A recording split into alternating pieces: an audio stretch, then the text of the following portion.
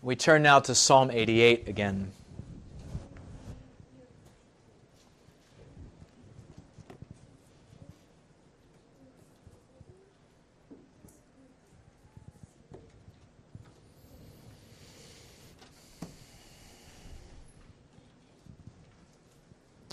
Psalm 88, our text is verses 1 and 2.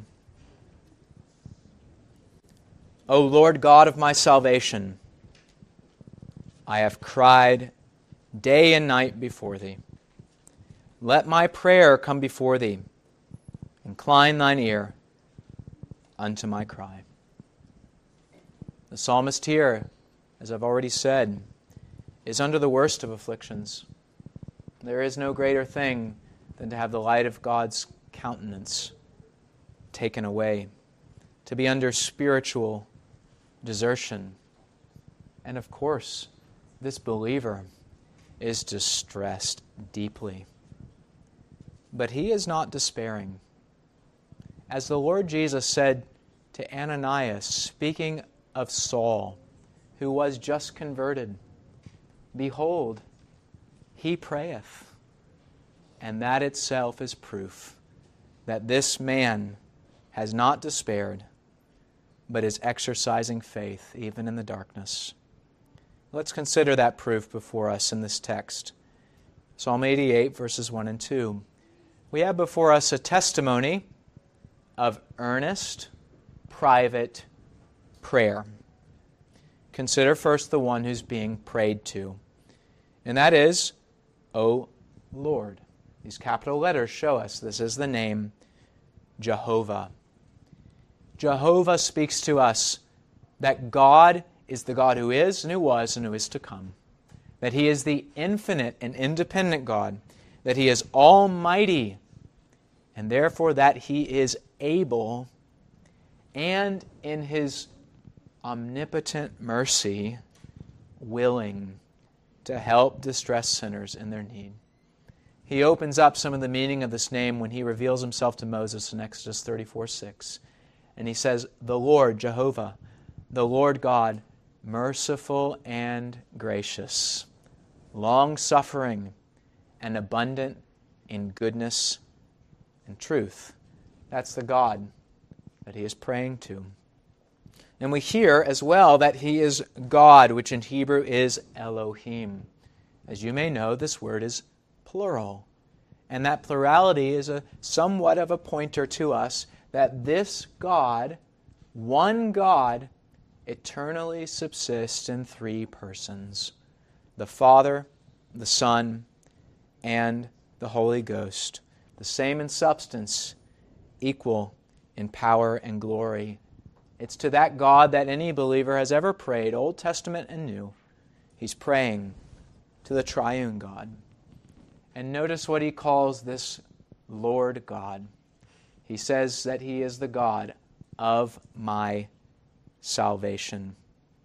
The God who has delivered me and who will, because He does not change. And so you see, even in the address of his prayer, this man in deep distress encourages himself, and also appeals to God. So that's the one prayed to. Jehovah, Elohim of my salvation. Second, consider the prayer itself. For our purposes, we won't focus so much on its content as its character. Consider first that this prayer is private. He says, I have cried day and night before Thee. Let my prayer come before Thee. Incline Thine ear unto my cry. Now, it's appropriate, as we might in psalm singing, to use this prayer corporately, as a body. But here, especially, is an example to us of private prayer, or as we sometimes call it, secret prayer. Christ speaks of this kind of prayer, as you're familiar, I trust, in the Sermon on the Mount.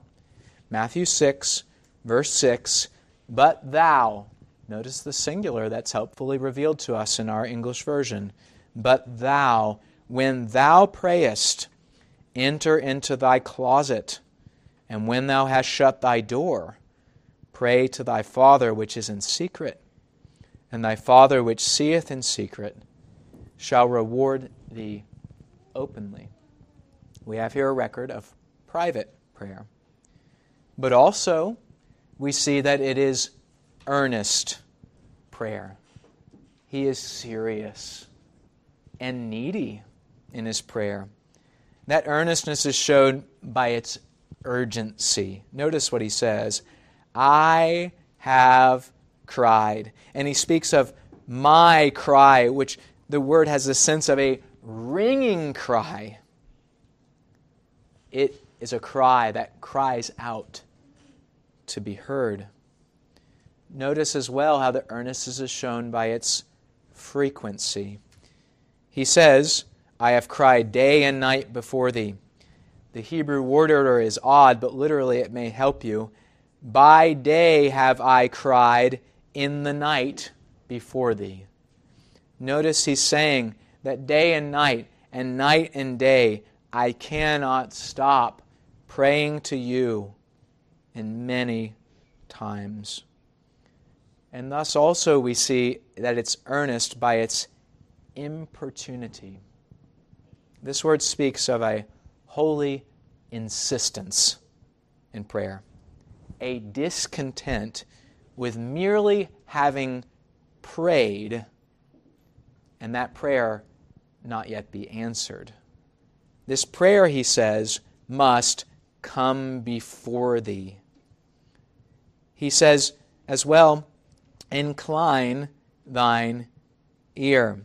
We see this idea of before thee in verse 1 as well, and it's a different phrase. So twice, in two different ways, he's spoken of this need for the prayer to ascend to God and be in His presence, that God would take notice of it, that He'd bend His ear, speaking in a human way of God, of the need that this man has, not only to have his prayer heard, but to have it answered. The Lord Jesus, again in His teaching, opens up this idea for us. I spoke to you of the two men in the temple from Luke 18.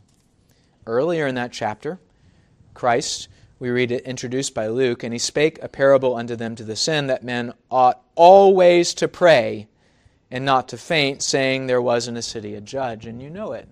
It speaks of the widow who was importunate, how she came and said, give me justice against my adversary. Give me vengeance. Notice what the judge says, verse 5. Yet because this widow troubleth me, I will avenge her, lest by her continual coming she weary me. That kind of continual coming is exactly what we see before us. And as a model for us is how we ought then to come to God. So we have a testimony here of earnest, private prayer. And now for the sake of application, I want to open up the doctrine of this text more distinctly. What we've learned here and will learn is that earnest, private prayer of this sort is a basic duty of the Christian life. So I brought you this morning, speaking of the broken heart is essential to true Christian piety. Here's another essential, another basic, earnest, private prayer. Now we can prove duties in various ways from the Scripture. The three main ones, the categories of proof are a command, God tells us to do something, an example that's approved, someone God wants us to follow doing that thing, and then third, inferences as well, when we use our logic to reason from things the Scripture says to other things that follow necessarily from them. We'll consider those first two categories to prove that this is a basic duty of the Christian life. So first, the command. God tells us to pray. In general, we've heard it from 1 Thessalonians 5:17, pray without ceasing. Or we heard it as well from Luke 18:1, that we ought to pray always, and not lose heart. In specific, the Bible uses many other words to fill out what this duty is. We are called in Isaiah 5, 6, to seek the Lord while he may be found, and to call upon him while he may be near. We are told in Psalm 62, 8, to pour out our hearts before him. And we are told in countless other psalms to praise the Lord, to thank the Lord, to confess our sin unto the Lord. All which things cannot be done without prayer. They are parts of prayer. If we're commanded to do them, then by necessity we are commanded to pray. But then, it's most especially, we're not only commanded in all these ways to pray, we are commanded to pray in private.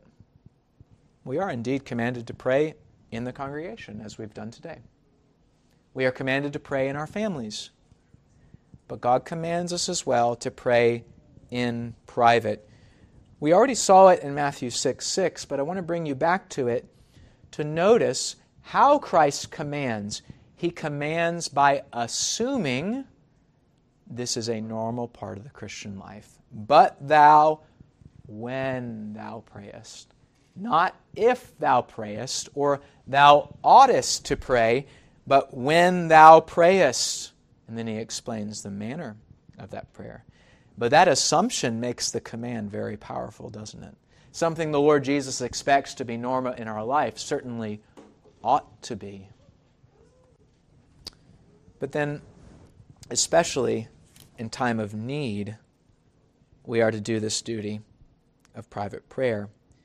The example, again from Christ's own teaching, is when the disciples are with him in Gethsemane. And they are under great temptation. And they don't know it. And Christ warns them. Verse 41, Matthew 26, watch and pray that ye enter not into temptation. The spirit indeed is willing, but the flesh is weak. So I hope you see clearly, in general and in specific, how God commands us to pray, and indeed to pray earnestly and privately. But then, second, examples in the Scripture make this very clear. This is our duty. And no example does this more clearly or powerfully than that of Christ himself. Psalm 88 is an example from Christ. These psalms are his. And they speak to us of the Savior's heart. Who, like him, was deserted by God? Deserted in a deeper and more awful way than any believer ever was or will be, crying out on the cross, my God, why hast thou forsaken me? Not just forsaken of the sense of God's grace, but having wrath poured upon him, feeling hell. Now, the Lord Jesus did not stop being loved by God either. He was still the beloved Son, and he never was bereft of God's love for him. And yet, the sense of God's abandonment was deeper and fuller than any believer ever has. All believers have some light there at the end of the dark tunnel, and Christ was plunged into utter darkness. So we ought to see Psalm 88 certainly as him speaking, and we see that kind of prayer being offered by himself in Gethsemane. He tells the disciples to pray while he gives his own example of laboring in prayer, even to the point where he's sweating blood. But then also throughout his ministry. We see him always preaching, and we see him always praying. And this duty was so important to the Lord Jesus that he was willing at the right time to withdraw from other duties, to withdraw even from the pressing needs of others. Turn to Luke 5:16 and see a testimony of that. The Lord Jesus, in his perfect wisdom, knew exactly what time was for each duty. Lord, give us that wisdom. Luke 5, verse 16, we read, and he withdrew himself into the wilderness and prayed. This statement should be meditated on. This was Christ's method. And here's an example of how, after a great time of preaching, he would withdraw to pray, but then immediately back to the teaching. But there were times when he wanted to, but didn't. Look with me at Mark 6. Mark 6, verse 31. In Mark 6, 31, we have Christ intending to pray. And he said unto them, Come ye yourselves apart into a desert place and rest a while. We can assume, in light of what we just read, that one thing they would do in this rest is pray. But then, it said they departed into a desert place by ship privately, verse 32, and the people saw them departing, and many knew him, and ran afoot thither out of all the cities. His desire to be away was foiled by all the people and their needs. Look at how he responds, verse 34. And Jesus, when he came out, saw much people and was moved with compassion toward them. It wasn't time right then to pray. The needs pressed him on, and he served them and healed them. And he began, it said, to teach them, because they were like sheep without a shepherd. But notice what comes. Verse 35 tells us the day was far spent. His disciples came up to him, and they knew that they had to be sent away. He feeds them, but then, after the 5,000 men are fed, look at verse 45, he sends the disciples themselves away, and what does he do? Verse 46, and when he had sent them away, he departed into a mountain to pray. Notice what the Lord Jesus did in his priorities. He addressed the urgent needs when they were needed, and he did it to a great extent, and he fed them. Even when the disciples were ready to go, he kept serving, and yet he did not forget to pray. He was willing on that day to lose his sleep rather than to lose his prayer. He sent them all away, and he prayed for a large portion of the night, as we know, because they meet him later on the sea in the fourth watch of the night. So I trust you see it's worth this time to see our Lord Jesus' example, because there is no greater example for us. And yet, you know, he's not the only example in the Scriptures of earnest private prayer. We have David. The whole Psalter is like a directory of prayer, and much of it is evidently private prayer, and it's of much use to your private prayer as well. We have many specific instances of him crying out in the first person singular in his needs. Psalm 51 we saw already. Psalm 130 we've sung. Psalm 22 as well, speaking prophetically, of course, of the Lord Jesus Christ on the cross. And David doesn't do it just occasionally. It's habitual. It's regular. The text we've already heard twice now, Psalm 55, verse 17, David makes this crystal clear, that especially when he was in distress, his method was to pray without ceasing, continually. Evening and morning and at noon will I pray and cry aloud, and he shall hear my voice. And that threefold time of prayer that he mentions, evening, morning, noon, should bring to your mind as well another stunning example of earnest private prayer. And that's Daniel. Daniel chapter 6. Daniel, who prayed 3 times daily, and for whom that habit, though not in itself commanded by God, we could choose to pray at other times, he was so convinced that in his circumstance it was the right thing to do, and that it was worth continuing that honor to God, that God deserved it, and it was right and good, and all these reasons, and none of them had changed, even when the king himself said that he would die for it. Daniel knew that it was worth it. It didn't change his duty. And we see that he went down upon his knees and prayed just as he'd done before. He was willing to lose his life for it, and in God's kindness, he did not. But what a striking example of earnest, private prayer. So I trust you see by these commands and examples that it is a basic duty of the Christian life. Now we come to application. And I bring you again first to examination. You've seen the duty, now you need to ask, do I do it? And indeed, you can test your Christianity itself by this question of your private prayer. When a baby is born, sometimes, as I've experienced with my own children, there's a moment where the babies come into the world, but it's quiet. And it's a little bit frightening. You're not sure if that baby's alive. But then comes the cry. And that cry is proof that that child's alive. And so it is for the Christian. That we cry to God in prayer is proof that we're alive. So I want to ask you, is that true of you? First, I want to break up this question. First, do you pray at all? This is where we need to start. Is there any time in your day of earnest, private prayer? Any time at all in your life? If not, you need to understand that total prayerlessness is a form of atheism. The Bible says as much in Psalm 14, verse 4. Have all the workers of iniquity no knowledge, who eat up my people as they eat bread, and call not upon the Lord?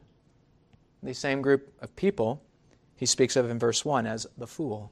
The fool hath said in his heart, there is no God. To not pray at all is to live as if God simply does not exist, no matter what you profess. So do you pray at all? Second, do you pray much? Do you make a zealous and frequent use of this duty of prayer? A good example to test your heart is that of Mary and of Martha. You remember in Luke 10 how Christ himself draws on Mary's example and says that she has chosen the good part. He speaks particularly of her sitting at his feet and hearing his word. But prayer as well is a way we sit at Jesus' feet and have communion with him. Are you in it much? Do you consistently choose that portion as the chief portion of your life?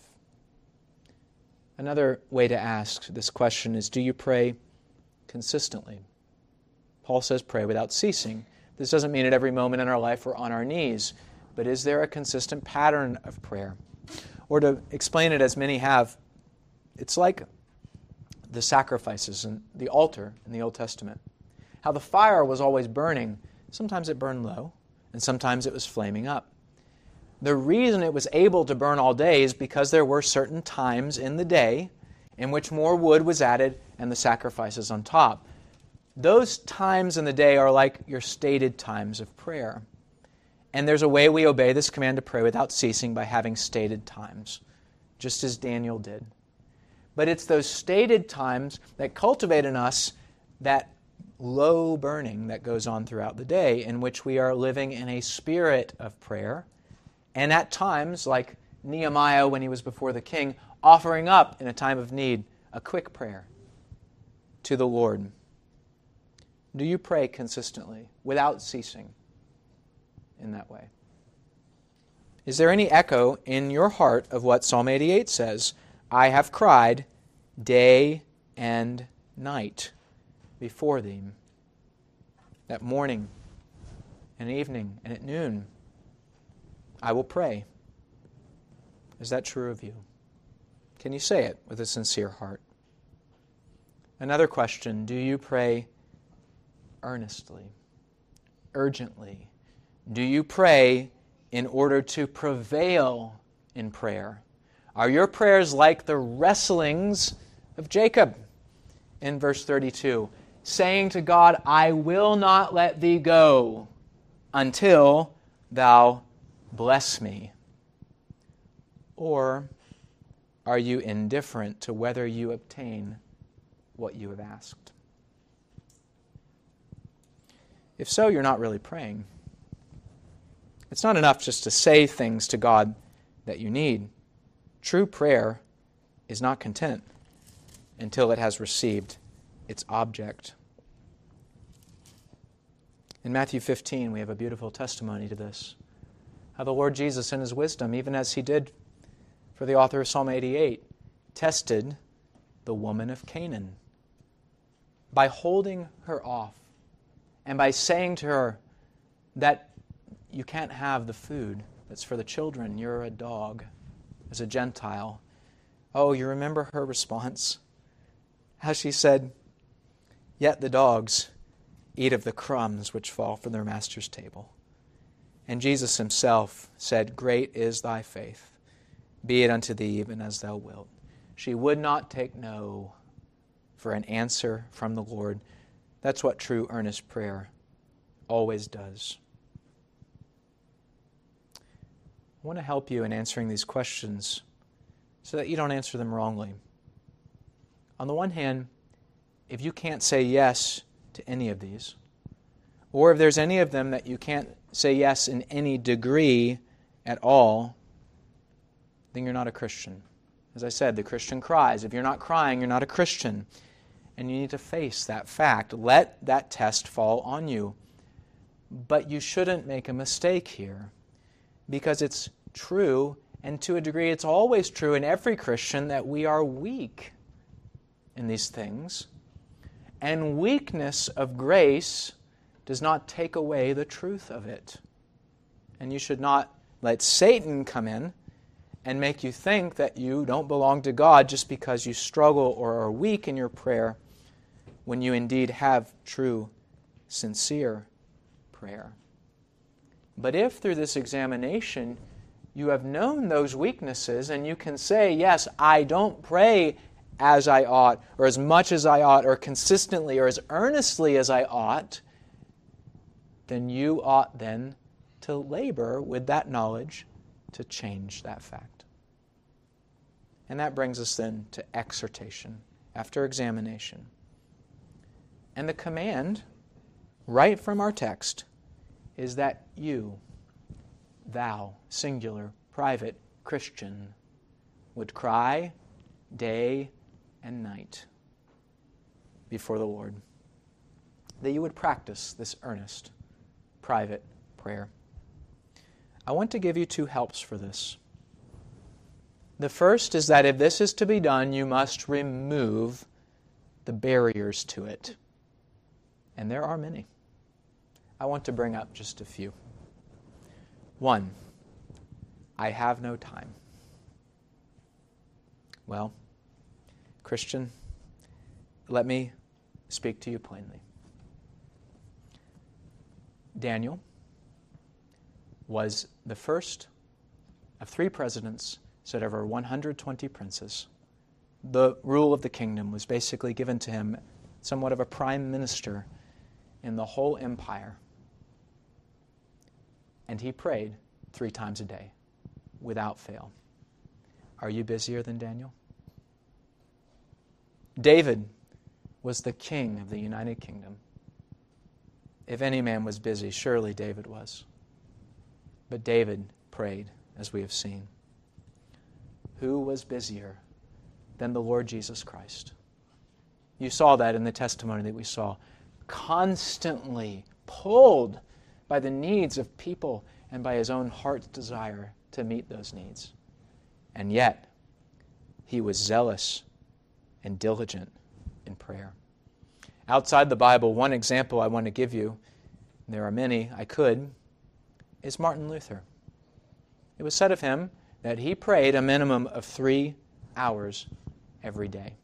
If you know what a blessing he was to the kingdom of God, that's no surprise, is it? Just reason from that. You want to be a blessing to the kingdom of God? Pray. Pray.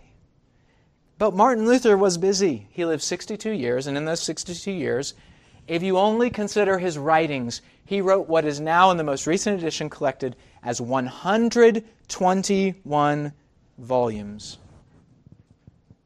And add to this that it was said of him that he intentionally took the moments that were best suited to his study and instead he used them for prayer. That was how important that it was to him to pray. Another example from the Scottish Church, John Welsh, or Welch of Ayr. He preached every day in his ministry. And every day he prayed 7 to 8 hours.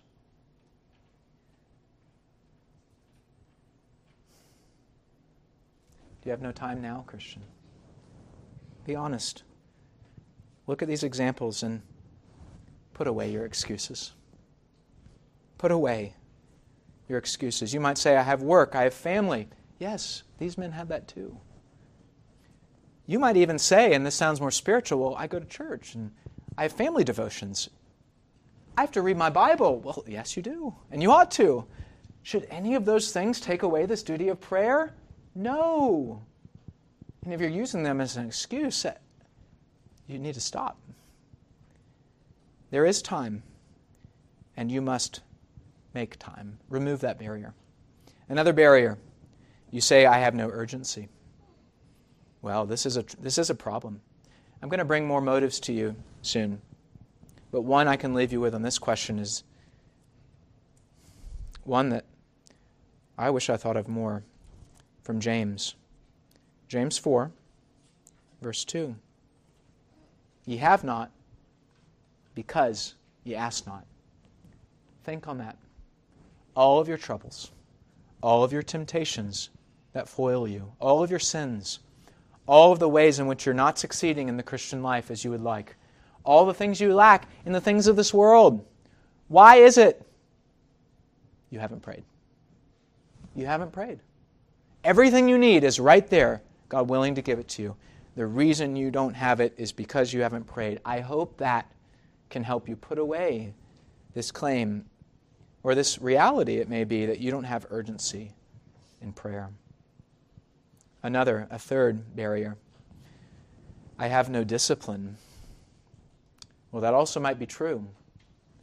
But if it's true, you shouldn't be content with that. Indeed, from what I can see in my own life and many others, this is probably the most common problem. That the reason you don't have discipline in prayer is because you don't have discipline in life. You never know when you'll wake up in the morning. You'll never know when you go to bed. You never know what your Monday and your Tuesday and your Wednesday will be like. You have no schedule. Your life is flying by the seat of your pants. It's not a good life. That's not the way God intended you to live. We are to use our reason to live a reasonable and structured life. Now, of course, the Lord Jesus shows us how we adapt to things that come. We're not in charge of providence. And yet, what you are in charge of, you ought to be disciplined about. I give you, as an example of this, the Lord Himself in His creation. Think how God was so perfectly orderly in the 6 days in which He made the world. Every work for its time and its day. Think of that as you think of structuring your day and including in that structure this duty of prayer. A fourth barrier. You say, I have no confidence in prayer. And this would be, indeed is, a great barrier to prayer. But don't you know, O Christian, that it's prayer itself that God would use to build your confidence? And so if you come and you say, I'm not sure the Lord will receive my prayers, and I fear this, and I'm troubled by that, well, come and tell God that and ask Him to help you. I'll bring you a familiar text here so that you might know He will. Philippians 4:4. Rejoice in the Lord always, and again I say rejoice. Let your moderation be known unto all men. The Lord is at hand. Be careful for nothing, that is, be anxious about nothing, but in everything by prayer and supplication with thanksgiving. Let your request be made known unto God. And the peace of God, which passeth all understanding, shall keep your hearts and your minds through Christ Jesus. Is that not clear to you? If you lack any of the peace of God, here's the way to have it. Pray. Pray, casting all your cares on Him, for He careth for you. that will dissolve your fears and build your confidence. But fifth, a barrier, and the greatest one, is you say, I have no faith. Now, that is true of you. There is a sense in which you cannot pray. Because without faith, your prayer is sinful. Without faith in Jesus Christ, you have no mediator. You can't come before God. He won't hear you. You're not being cleansed by faith. You have a life that's wicked. And God will not hear the prayers of the wicked. And the Bible says that, and you need to deal with it. But you ought not deal with it wrongly by making that an excuse not to pray. Because, yes, without faith you won't have proper prayer, but you also won't have faith if you don't pray for it. And if you don't have faith, my friend, hear me, unbeliever, you need to go ask God for it today. He's able to give it, and He's willing. But you must go to Him. You can't make it in yourself. You're helpless. You're dead in sins. Oh, but God is able. You need more than any of us today to pray to God. But at the least, make up your mind of this, that yes, it is a great sin not to believe in Christ. It's a great sin to be far from God. But it's also a great sin not to pray. And you cannot make an excuse of committing one sin because of another. Do not make unbelief an excuse for you to add sin to sin and also not pray.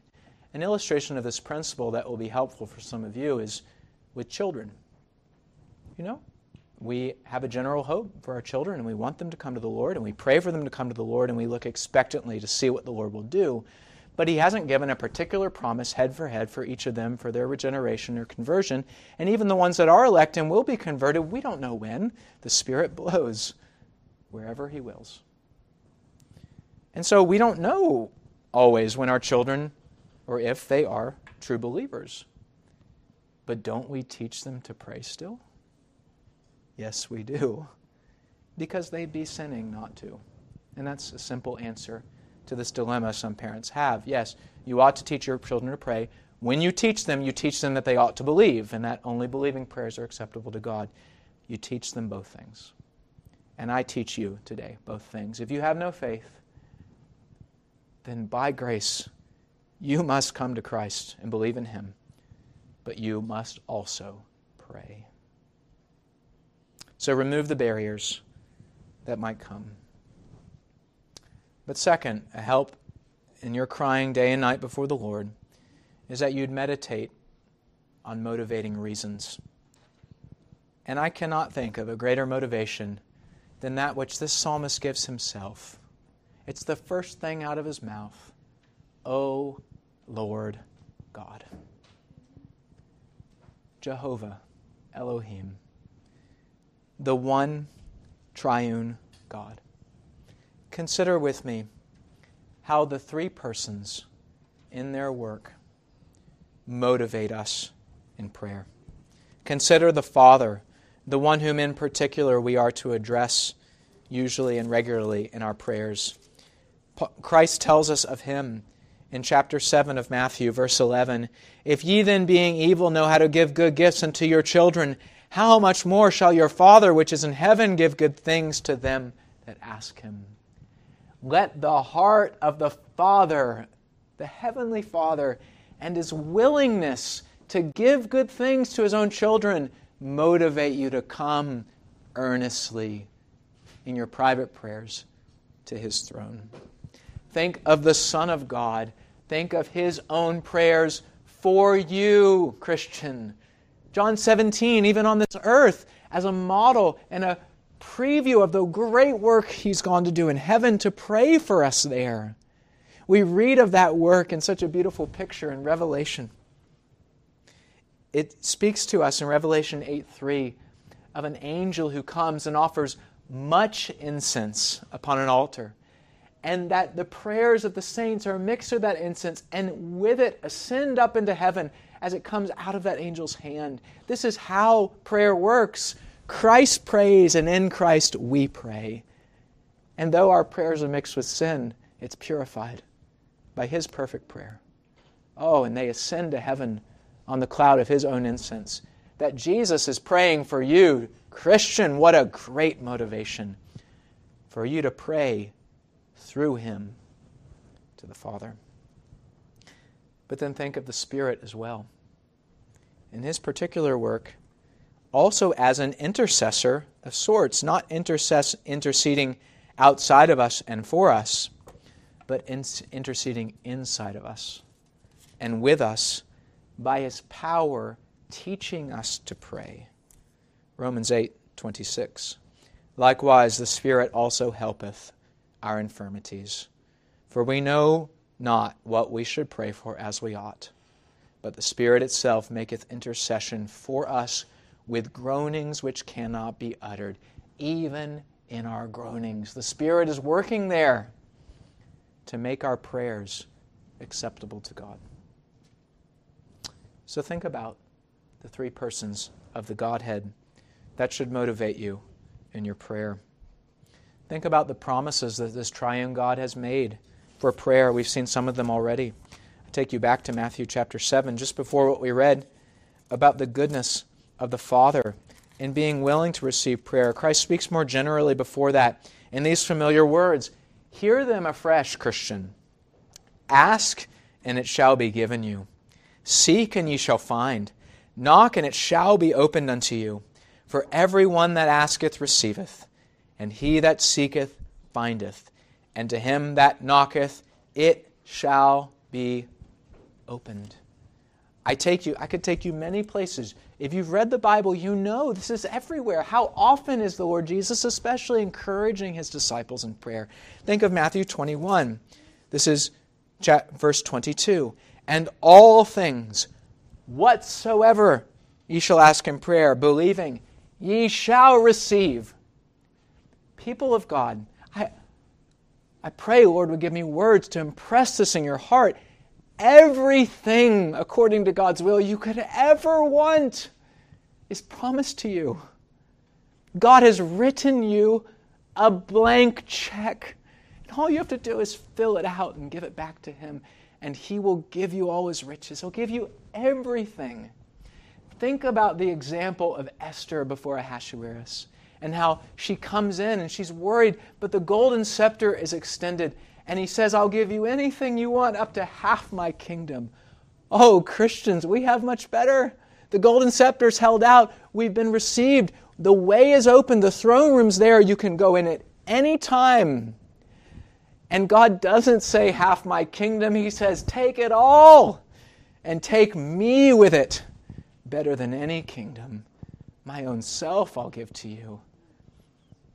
Christian, oh, shouldn't that drive you to that throne?